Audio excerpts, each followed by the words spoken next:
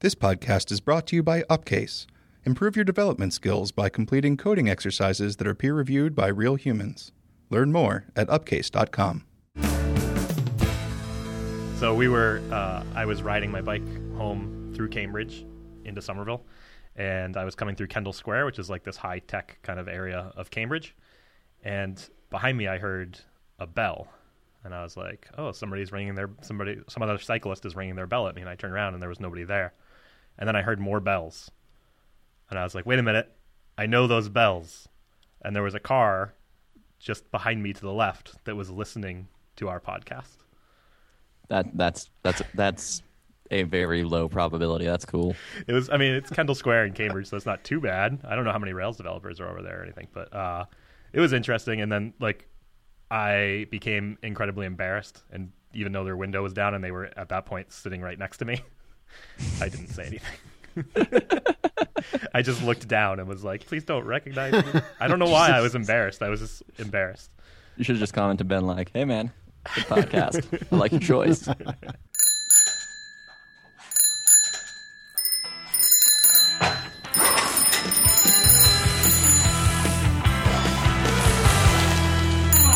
Hi, Sean. Hi, Derek. Hi, Josh. Hi, Derek. So we're joined by Josh Clayton, Development Director at our Boston office, correct? Yes, that's right. Latest title. How many titles do you hold now? One. Just I one? don't know. Yeah. Okay. I feel like we need to give you more. Yeah, I'll take more. I mean, what do you want to throw at me? I don't know. I don't know where I'm going with this. Okay. Let's move on. Okay. So Josh is here because late, on a Thursday night when I was screwing around with RSpec view specs, I had bumped into a problem with verified partial doubles in view specs. There's really no way to do this without getting super technical right off the bat. So verified partial doubles are, as far as I can tell, when you try and stub something, if you're stubbing an actual object, it's going to verify that method exists on the object you're stubbing. Is that correct? Yes. Okay.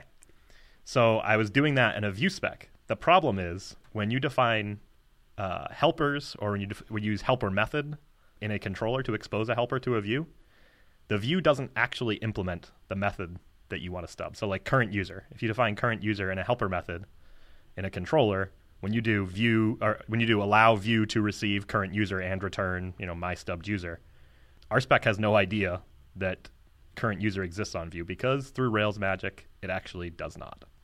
Right. I mean, for zero argument functions, you could work around that with assigns. Right. You could just pass in a local variable. Right. But if it takes arguments, of course, that doesn't work. Right. And in my particular case, it was actually a Pundit. I was trying to stub the policy helper method from Pundit. And so I had to come up with a way to do that. And the options were I figured there were no real great options. I could turn off verifying partial doubles, which to me seemed pretty heavy-handed, but in hindsight, looking at it, I don't think you actually want those on the view object.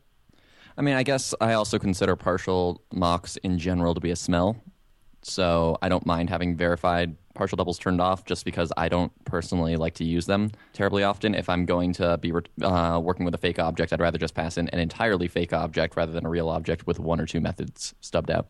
Yeah, that does make sense, but I think it's specifically in the case of view specs. View specs are one of the things where you end up stubbing what's under test a lot. Yeah, the other thing, too, is when you're rendering partials and you're trying to test partials, you typically don't want those partials to know about instance variables, so you wouldn't use assigns in that case. Right. Which makes it trickier. But you could still pass in locals, right? When you could, but it's so nice when you can just call render and have it do its thing instead of describing and then the path to the file, and then you have to call render and then give it the path to the file and then pass any locals in addition to that. So you lose that niceness of just being able to call render in the partials like you do the normal views. See, I kind of like to go the opposite way on it, right? Because I think that you should always use locals for partials. Because, yeah, you're trading the niceness of being able to call it, but what you're gaining from that is the partial's now explicit about what it requires. It Exactly. might not require all of the state that the parent view required. You have an explicit interface if you mess something up or if you don't have... I mean, in general, I avoid instance variables even in the parents just because the nice thing about using a memoized helper method, for example, is if you forgot to pass that into the view, then you get a no method error and not nil. So you would have helper methods in the controller. You would have methods in the controller declare its helper methods, and then you would have those available in the views and just invoke those methods. That's usually the pattern that I follow, yeah. Okay. And then memoize them in the controller. There's a gem that does this. Decent exposure. Yep. Yeah. Right. It doesn't feel what is that? What would that get you? I feel like I've used it a couple times and been like, if I want to do this, I just use helper method. Is there something else that it's my use of it is like 2 or 3 years old now, so I don't really remember what it was. But do you guys have any recent experience with that? Mm-mm. Okay. No, I just feel like remembering when I tried to use it, I felt like I was over abstracting. Yep. It's very heavy-handed for what it tries to accomplish. Okay.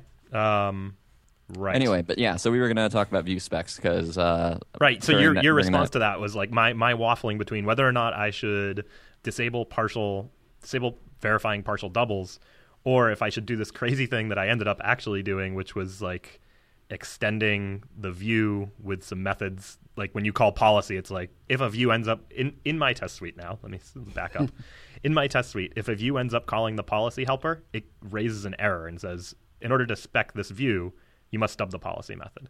Because what I've done is for all view specs, I've gone ahead and defined the policy method on view. So I've changed the subject under test or system under test by saying that views do actually implement this policy method, even though they don't actually, and it's just done at runtime with Rails magic. I can link to the commit for that is actually open source, so I can link to that in the show notes, which will be at bikeshed.fm/20, so you can see the craziness that I ended up doing. So I was waffling between doing this and just disabling the verified partial doubles, and you were like, well, why don't you just use an integration spec or a feature spec for that? Is that typically you don't typically do view specs, correct? No, okay. That's correct. So I felt like even at Thoughtbot, where we do a lot of testing, I feel like I'm in the minority in doing a decent number of view specs. And my counter to like, why don't I just do a feature spec is sometimes, well, quite often, almost all the time, a feature spec is going to take a lot more setup. It's going to be slower. And if you're doing something like just testing a conditional in a view, you're going to be repeating a lot of the other tests that test the other branch of that conditional in the view. Sure, but conditionals in your views should be excruciatingly painful. Maybe. Like in this particular case, it's like, do I show you a link that lets you create a new one of these objects? Or I'm not saying that you don't have any, but like for me, when it's slow to test something, that's valuable. That's valuable feedback. That's also why I dislike Spring, because it removes the feedback of you have a lot of code that depends on Rails, which shouldn't necessarily be true for all apps or most apps. On the feature level, though, you're always going to have code that depends on Rails. Like so, Yes. So what we're talking about is a trade-off between a view spec and a feature spec. Like you have Right. dependency on Rails either way. No, yeah, but what I'm saying is if you're testing it, if you're, when you have a conditional in your view, if you have to test that with a feature spec, I'm okay with that because that adds a big cost to every conditional you add in your views.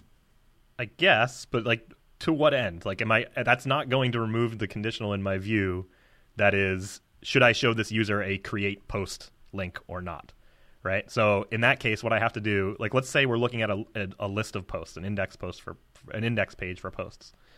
And at the bottom of the thing or at the top of the thing, I'm going to have a create new post button, but only if you're authorized to show that new post.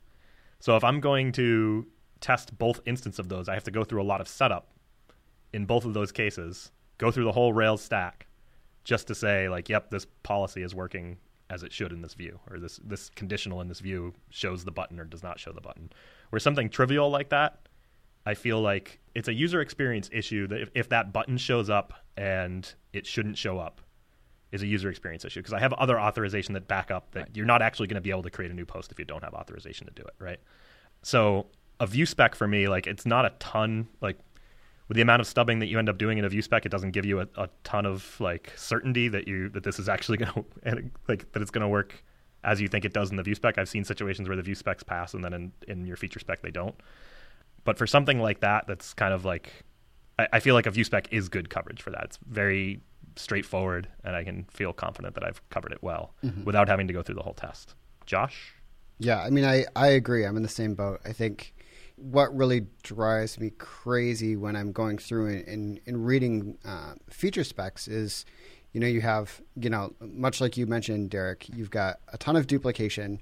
You're going through maybe 5 or 6 different pages to get to this end result where you're asserting very specific things about what's displayed or not displayed depending on that outcome. Like, why would you go through 6 or 7 steps to go through and verify what's on that page when you can just isolate that at the view level, pass in whatever you need to do and basically recreate any conditionals that you need to and test it in isolation? Like, I mean, is it really going to be 6 or 7 steps though? For me, if we're talking about testing a view as a view spec or testing it as a feature spec, or with a view test, it'd be mocking out all of the methods or instance variables that it needs and then rendering the view.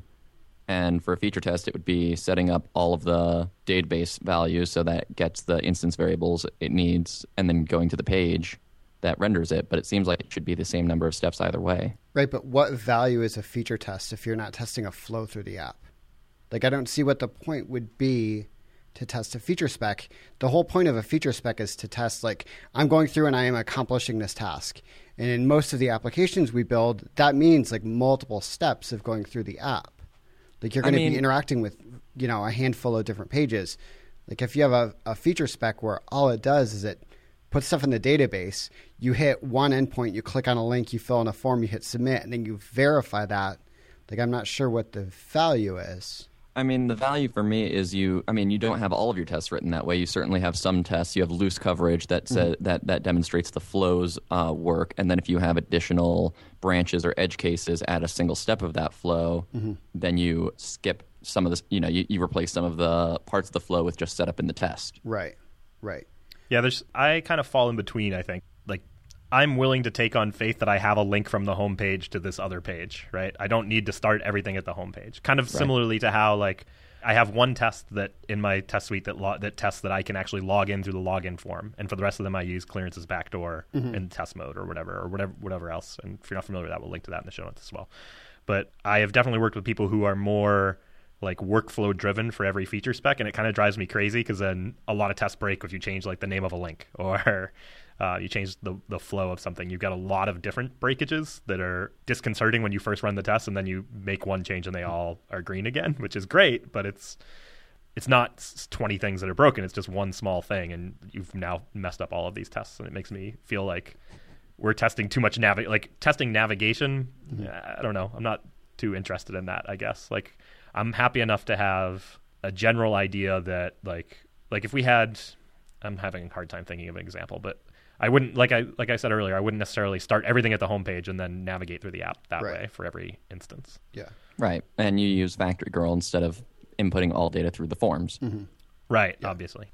I think if like links are breaking or forms are breaking, like formulaic is a huge help there. I think using I18N keys within both your specs and throughout the app, that's going to help so that, if there's copy changes or whatever, like that shouldn't break a test suite. Or unless it should, right? Like, I can see there being cases where you actually do want to test that it's displaying the correct text and you want, that direct assertion versus like just referencing the keys. In that case, would you be okay with a view spec though? Right? Yeah. It depends. I guess the case for that would be like if you had certain legal copy that absolutely needed to appear. Sure. That type of thing. Sure. I don't know. So, for me, views are kind of a black box. They're not a thing that wants to be tested in isolation, because to test it in isolation, you have to care about way too many implementation details. I always found that view specs tend to be really brittle if I move things out into different partials or if I change the structure of the markup. Like, for me, when you're testing your markup, it really only matters in the context of the whole page. And if you're just testing the outermost view for that page, I just don't think that you're gaining that much. Yeah, your test runs a little bit faster, but in terms of setup and what you're practically testing, I don't think that you gain that much by skipping the controller, and you may as well just do it through. You don't even have to necessarily do it with Capybara, right? You can always just use the get method in the Rails integration test case, but and that would go through rack test instead and saves you some time. But I'm not sure you get much by skipping the controller. Like, you're going to have the same setup either way.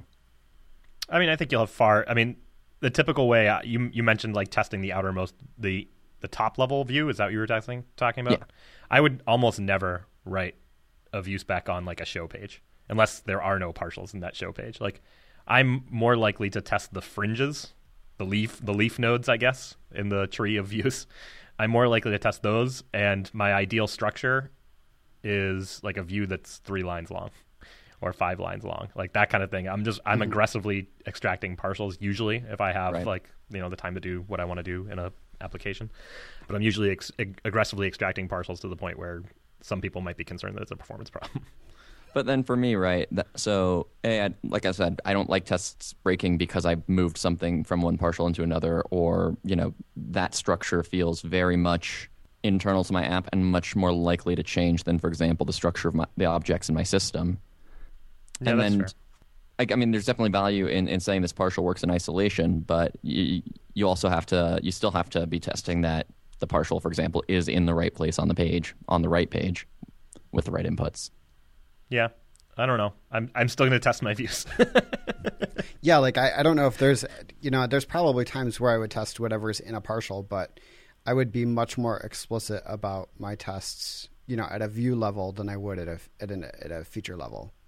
Because at a feature level, like, unless it's absolutely positively necessary that it needs to be at a certain spot in the page, like, I'm not going to get too explicit about, you know, the CSS selector that will find the element. Whereas in a view spec, I would be much more explicit because I do care about the structure at the view level. I'm generally not, actually. I'm not explicit at any of those levels, really, to kind of divorce myself from, like, in view specs, I think we should say, like, by default, the type of matcher you get is, like, you basically do a regular expression match on what gets rendered in the view, which is pretty terrible, but we usually wrap that in capybara string. What are you? You're smiling. Yeah. So, you know, the regular expression matching, like that, or like just have content, that I've been bitten so many times by tests, be it at a feature level or at a view level, where we're just testing that text is present on the page somewhere. We don't really give a shit where. That I just refuse to use have content anymore, unless I've already scoped it inside of a within block. Interesting. So, like, I ran into some multiple really nasty issues on one of the projects that I'm on right now. It was a couple weeks ago, and I was just swearing up and down trying to figure out, like, why all these things were broken. Like, there were a number of very subtle bugs in mystery guests, in dependencies, on, you know, the way that the test data was set up in Factory Girl, because we were using have content. And once I converted it to have CSS, like, all of those bugs were basically demonstrated very easily, but it wouldn't, you know, it wasn't reproducible just by have content. Yeah. I mean, I guess if I looked at my view specs right now, I'd probably see a lot of, like, have link. Because, again, a lot of what I'm doing is, like, based on your permission, do you see this link or not? Do you see this button or not? Like, whatever, like, those types of things. So I wouldn't necessarily look for, like, where does that link appear on the page, but, like, you know, if I'm rendering a table of widgets and you might have a delete link, I would create one widget, render the view, and then say, you know, does it have a link for delete? Yeah, and like be I wouldn't go into, like, descendant selectors or sibling selectors or anything wild. It's just like, does this show up on the page? Right, and it feels like it's in the right spot. Well, and one other thing to keep in mind too, though, is if you ever start doing a lot of caching on your pages, you're either just not going to be able to cache this partial, or you're going to have to do it in a way that can't be tested at the view level, right? Because then you'll have to push that conditional into adding into. I guess, well, you'd have to remove the conditional entirely and just have a class on the link itself that then adds display none if like at the top level, if the user happens to be based on the I see what you're saying. Like, what you would do probably is, like, use some JavaScript to, like, put a class on the body that says, like, what the user's permissions are, and then use CSS to hide the links that should be, like, that kind of thing. Right, or you have some inline CSS and you add display none on that link if the user is, you know, whatever conditional. But I mean, if you have that, inline CSS would have the same problem, right? If anywhere you're referencing at the current top of the user, page. Oh, at the top of the page. Okay, right. Anywhere you're referencing current user at all is going to break a cache. Right. I mean, you'll get a single user cache. Congratulations. Well, well, actually, no, you won't. You'll only get the single user cache if you add current user to your cache key. Right. Otherwise, you're going to be breaking caching. And if you add current user to your cache key, now you have a single user cache. Yeah. Right. And that is the one thing to keep in mind, too, though, is when you're going through Capybara or something that's actually simulating a browser, right? when you make these assertions, it's not based on the markup, it's based on what's actually displayed on the page. And it doesn't care if it's not displayed on the page because it was display none, or if it was not displayed on the page because the markup wasn't there in the first place. Right. I was saying earlier, like usually by default you just check what was rendered against a regex.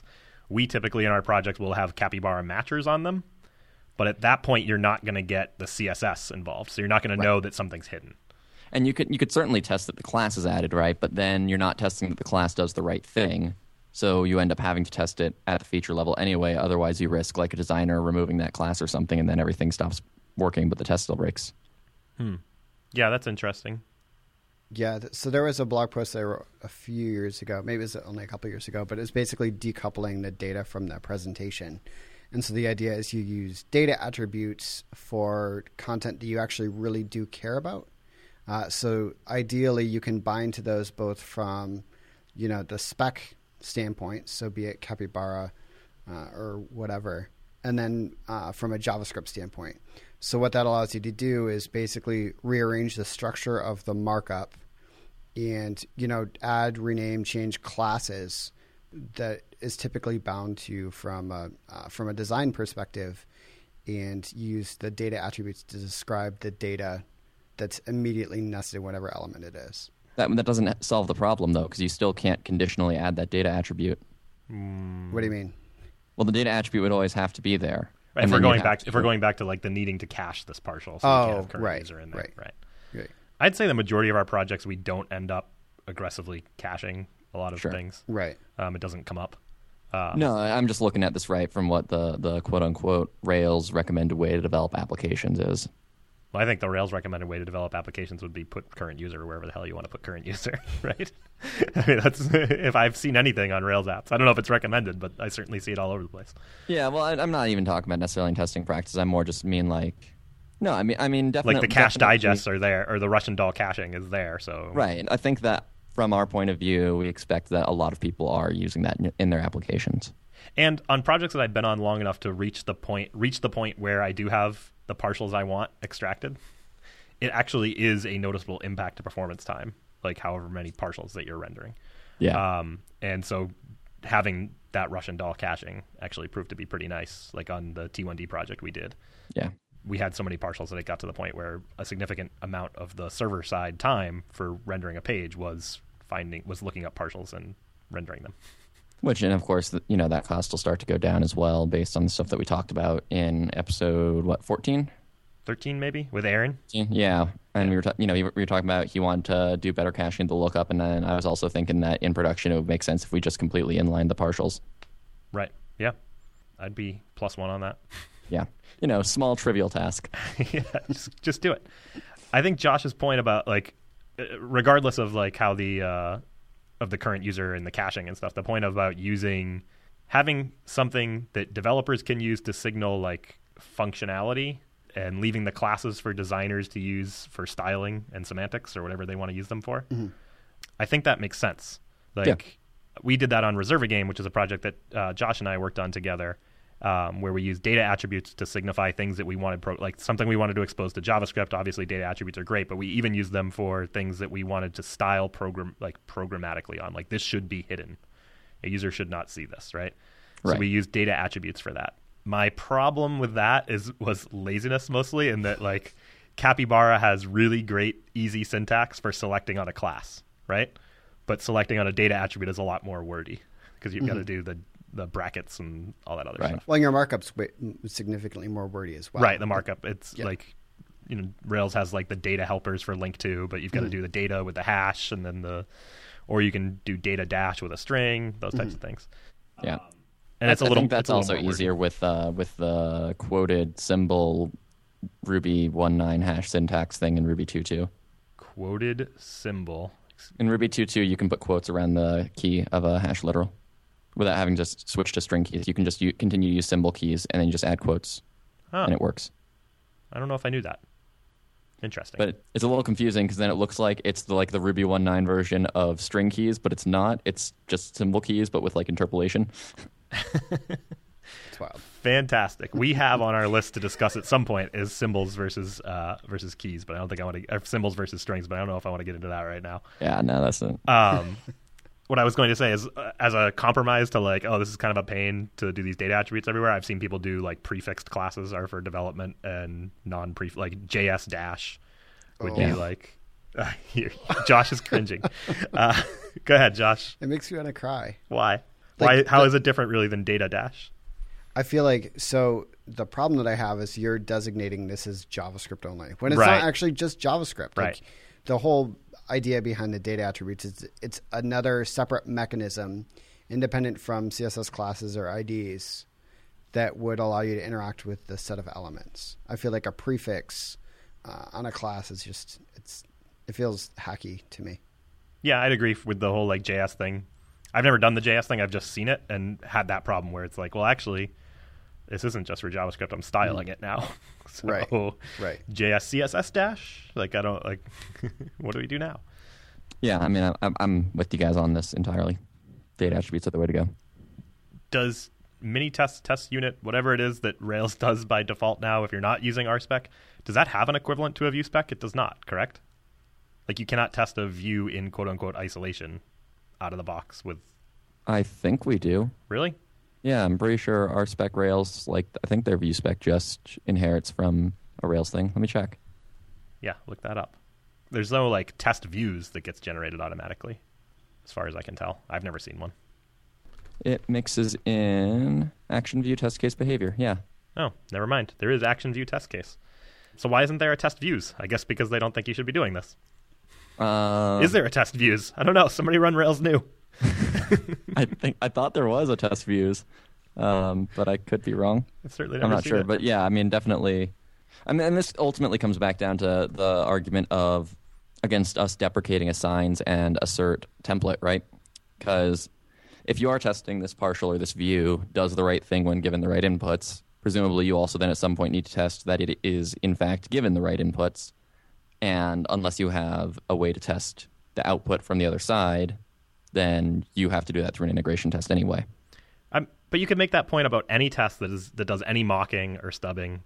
At some point, you're going to make a decision that the coverage you have is sufficient without going to a feature level spec on every single thing you're testing. Right. I mean, you test that it works when given the right inputs. You test that it's given the right inputs, and then you have very loose coverage that and all of that still works when you remove the boundaries. But you would still want to test every one of those boundaries in isolation. Real-time follow-up, I ran Rails new. Okay. The test folder has controllers, fixtures, helpers, integration, mailers, and models. So no views. Okay.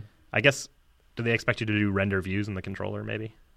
I don't remember if we do that by default or not. I'm so not up to date with what the testing practices not using RSpec are. Yeah, me I'm either. like 90% sure they disable rendering by default. Okay. What do you guys think about that? Like, should we render views in controller specs? Like when we had Sam Phippen on, he mentioned that when he works with Sarah May, that's the first thing she does is turn on render views to see what breaks. I mean, it would increase the time in controller specs, I imagine. What's the goal? What are you trying to accomplish by rendering views? Is it a smoke test? Yeah, I mean, I guess it would be do your templates exist, right? That's what do your templates and partials all exist? Right. I mean, I would hope that there's a integration test that covers that. Right. But I mean, for me, the only time I'm writing controller tests is when I have some specific HTTP semantics to deal with. Certain headers, or it needs to respond with specific response codes. Because for me, that's the controller's responsibility is HTTP. What about sessions and cookies? Does that fall into that category? I don't usually like to test those specifically. I think that the side effects of the session and cookies are more important, but I honestly can't think of I don't think I've had a complicated enough case for that. Because usually the most complicated thing I'll be doing with a cookie is did they see this notification? Sure. I would say I typically do authorization type stuff in a controller, which I guess is HTTP kind of, because you're looking for maybe a 401, 403, whatever the appropriate one is. Right. Or a reader. And usually I'm just asserting that for HTML stuff, I'm just asserting you got redirected to sign in or something like that. Right.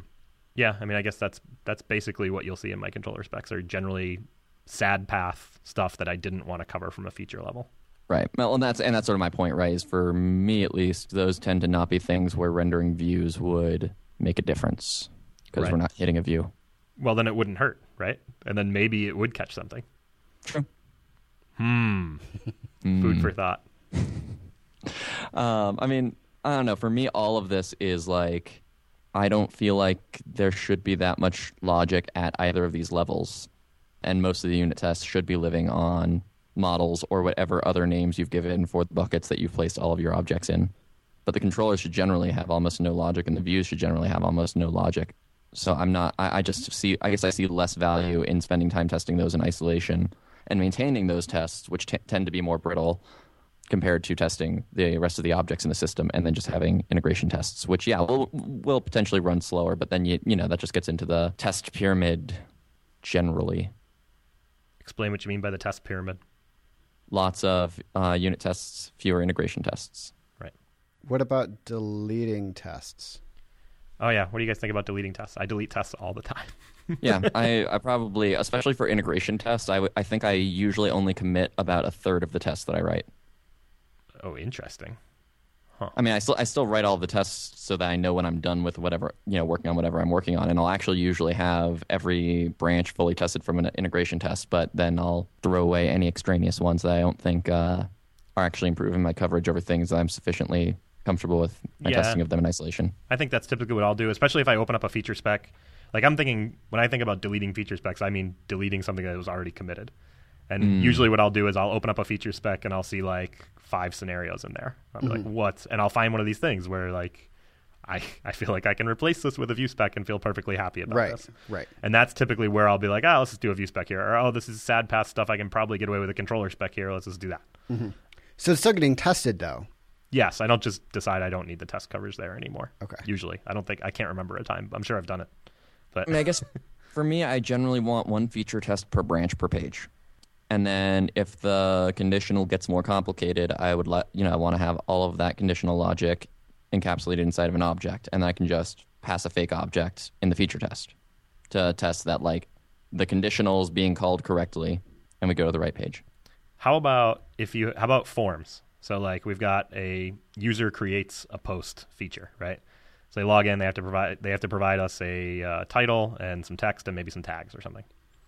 So you do your happy path test and you're like, yep, it created a post. It sent me back to the page where I could see the post and I can see the content there. I'm happy.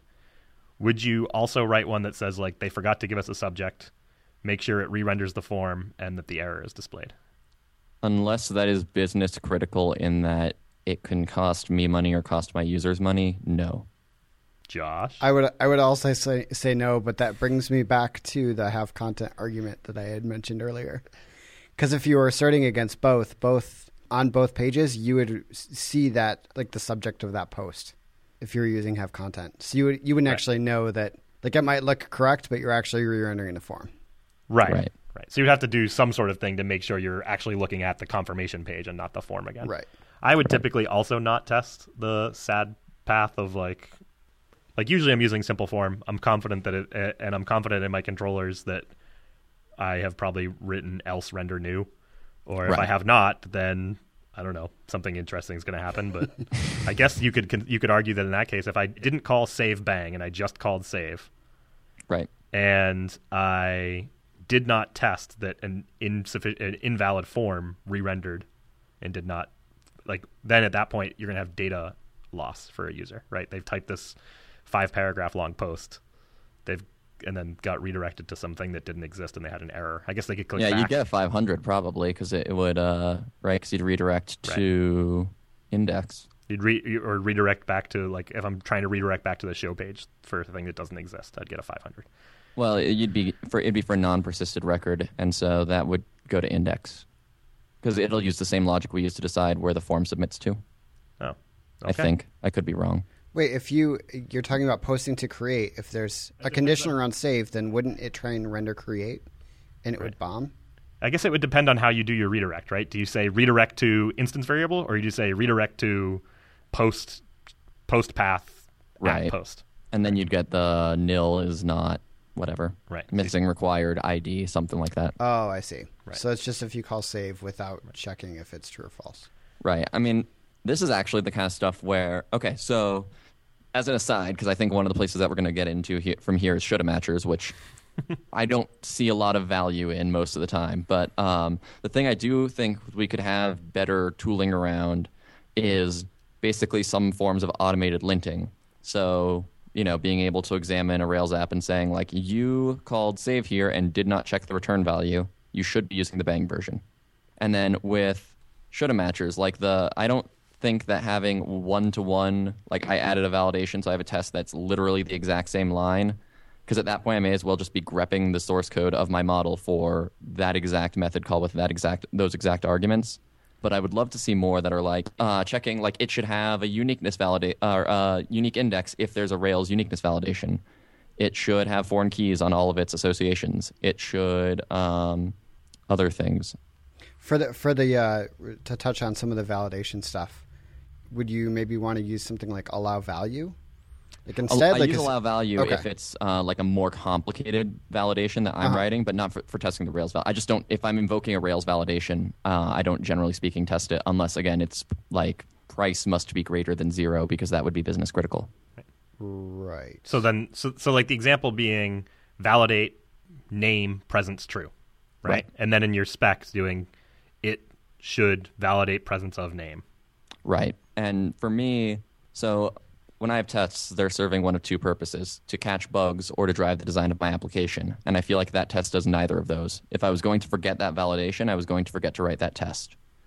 Yeah. I mean, I've sort of come around to feeling similarly over the last year, I would say, that I won't do that typically. I don't think I've ever written the, like, it should belong to something. Right. I don't think I've ever done that one. Well, especially for associations, right? If there's no feature coverage that would break if that association wasn't present, something is seriously wrong. Right. Or you don't need the association. Like, just get rid of it entirely. Right. Yeah, so I typically do a lot of allow value for, like, custom written validations. I want to make sure that I allow got value those is right. great.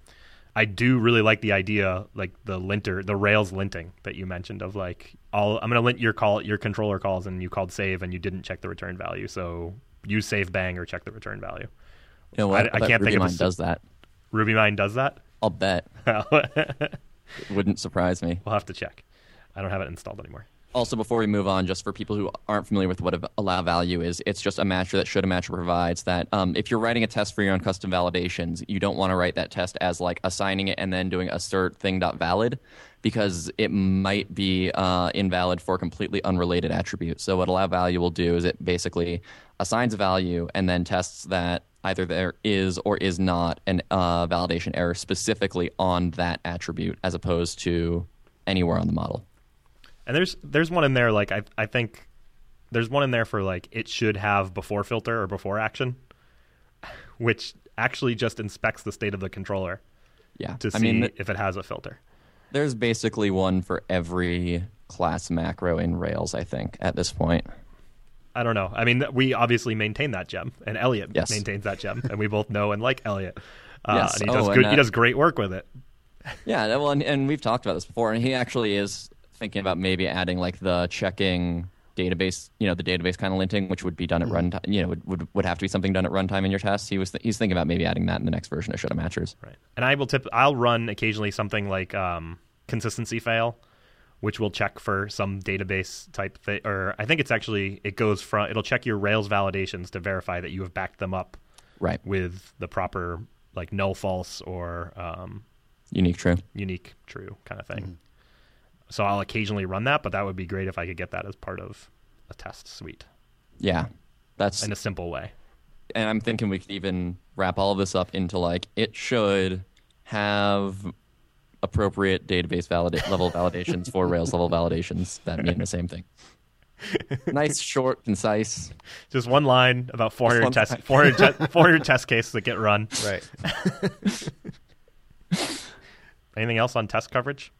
I was going to talk about turbolinks, but we're already 50 minutes in. Yeah, so forget it. Overall, of course, tests are good.